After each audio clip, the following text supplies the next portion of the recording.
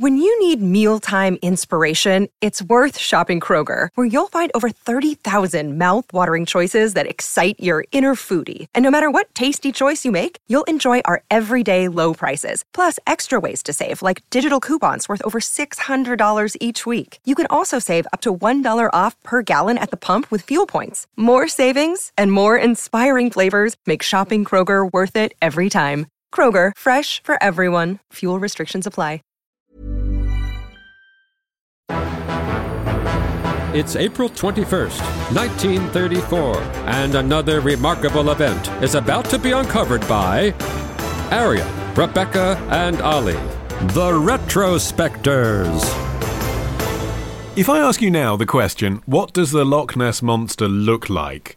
The chances are that your brain is currently reproducing a grainy black and white image of a long-necked elasmosaurus-y-looking thing sticking its head up from the water, which you probably saw in a book when you were a kid. That is the photo published on this day in 1934 by the Daily Mail in a sensational front-page splash which warned the notorious monster was, quote, yards from the Loch side. And the legend can actually be traced all the way back to the 1st century AD when Romans arrived in northern Scotland and saw the Pict tribes' depictions of what to them was this unrecognisable animals. And Romans described it as a strange beast with an elongated beak or muzzle, a head locket or spout, and flippers instead of feet, which is remarkably close to kind of the image that we have thanks to this picture. But then modern interest was really sparked in 1933 when, first of all, a guy called George Spicer went for a drive with his wife through the Scottish Highlands, and the couple saw a large unfamiliar creature pass in front of their car and then disappear into Loch Ness, and he described it as the nearest approach to a dragon or prehistoric animal that I have ever seen in my life, and as having a long neck again, which moved up and down in the manner of a scenic railway, which I found quite curious. But then that got picked up by the Courier newspaper, which published a report of this sighting, and that sighting then triggered other sightings, and onward it rolled to this moment.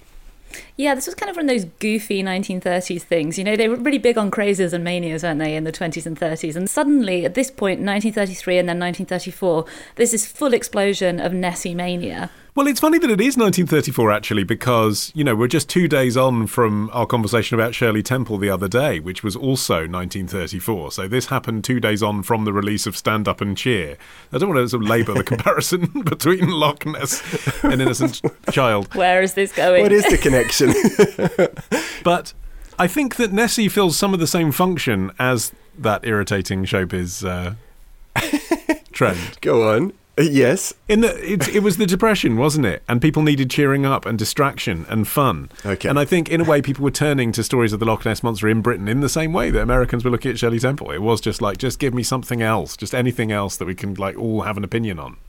Yeah, and I mean, no one has ever produced a verified photograph of Shirley Temple, so... It was on the front page of the Daily Mail, which is insane. I mean, this is like Germany has just elected Adolf Hitler, but, you know, there's like lots of stuff going on in the world. And the Daily Mail had set itself up as the kind of organ of Nessie mania. The previous year, they had sent a big game hunter and sort of semi-celebrity called Marmaduke Arundel Wetherell. Incredible Great name. I know, and you can picture him, can't you? You know exactly who you're dealing with. They sent him to go and sort of stalk Nessie. And so what he'd done is he'd sent back these plaster casts of these gigantic feet that he'd seen imprinted in the silt and the soil around Loch Ness. But, unfortunately, researchers at the Natural History Museum, after a few weeks off for Christmas, which is incredibly British, I feel like, if you're actually genuinely worried that there's a monster lurking beneath a lake. But anyway, they took a few weeks off for Christmas, and then they researched these footprints and said no, they'd been made with a dried hippo's foot that you might find on an umbrella stand. And apparently, not to cast aspersions, but apparently Duke Wetherell actually owned a hippo foot umbrella stand. So you can maybe put two and two together and see why the Daily Mail weren't thrilled and then promptly fired him.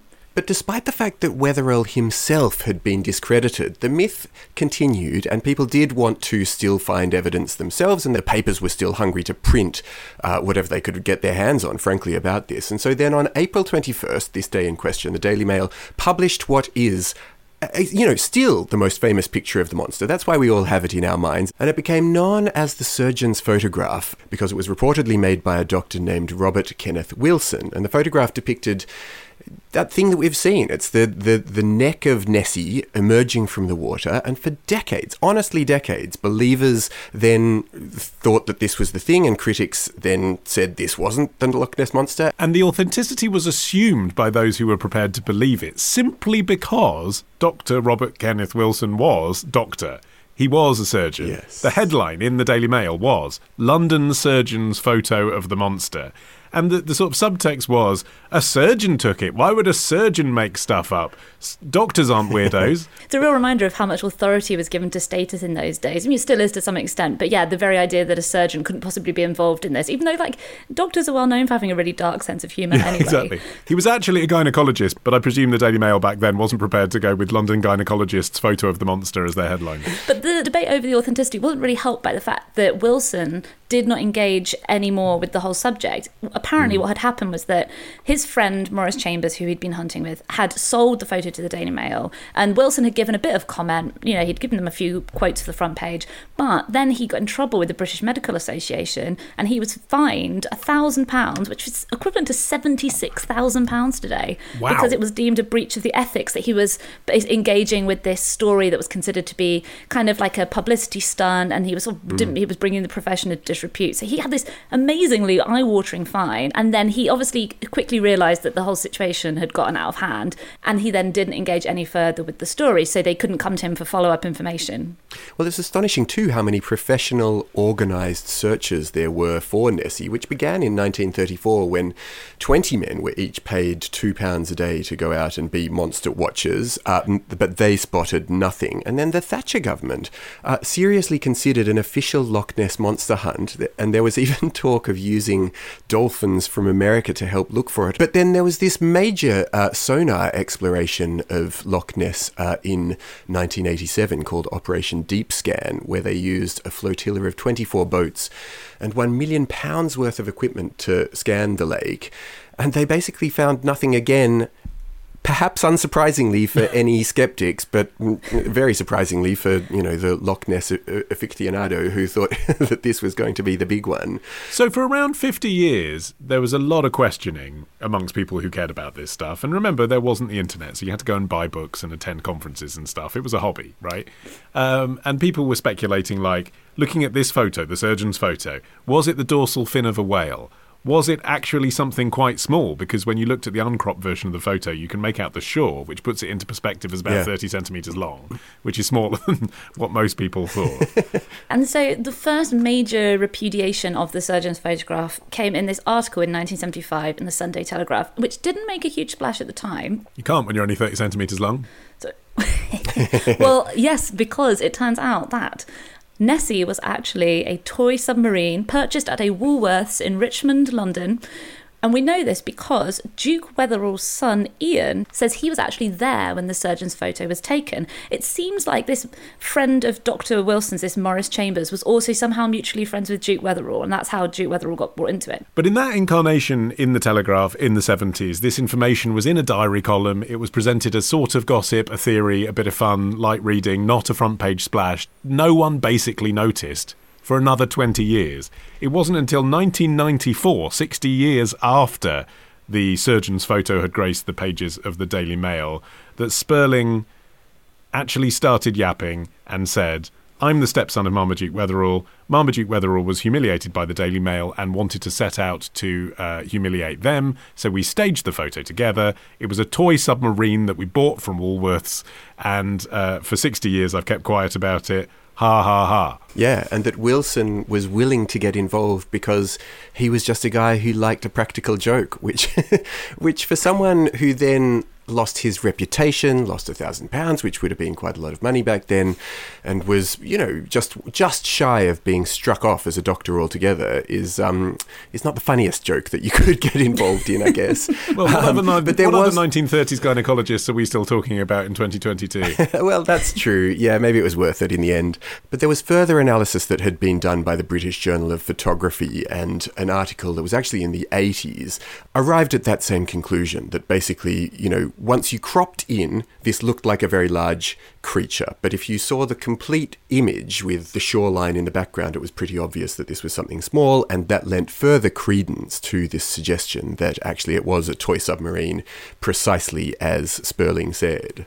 I mean, my favourite bit of recent excitement around the Loch Ness Monster was in 2016 when a drone located a Nessie-shaped object at the bottom of the loch. Had she drowned? I mean, how can you describe something as a Nessie-shaped object? Well, it was Nessie-shaped because it was an abandoned prop from a 1970 Billy Wilder film, The Private Life of Sherlock Holmes, of the Loch Ness Monster, Amazing. which the film crew just allowed to drop to the bottom of the loch. That's what's in there, like I mean, nothing to be else. fair, it's the only verified Nessie sighting. Exactly. Tomorrow. He seems like Jules Verne telling his own wonderful performances, or like a contemporary Sinbad the Sailor. Love the show? Support the show. Patreon.com/retrospectors. Part of the Acast Creator Network. Hey, it's Paige DeSorbo from Giggly Squad. High quality fashion without the price tag. Say hello to Quince. I'm snagging high-end essentials like cozy cashmere sweaters, sleek leather jackets, fine jewelry, and so much more. With Quince being 50 to 80% less than similar brands. And they partner with factories that prioritize safe, ethical, and responsible manufacturing. I love that. Luxury quality within reach. Go to quince.com/style to get free shipping and 365-day returns on your next order. Quince.com/style.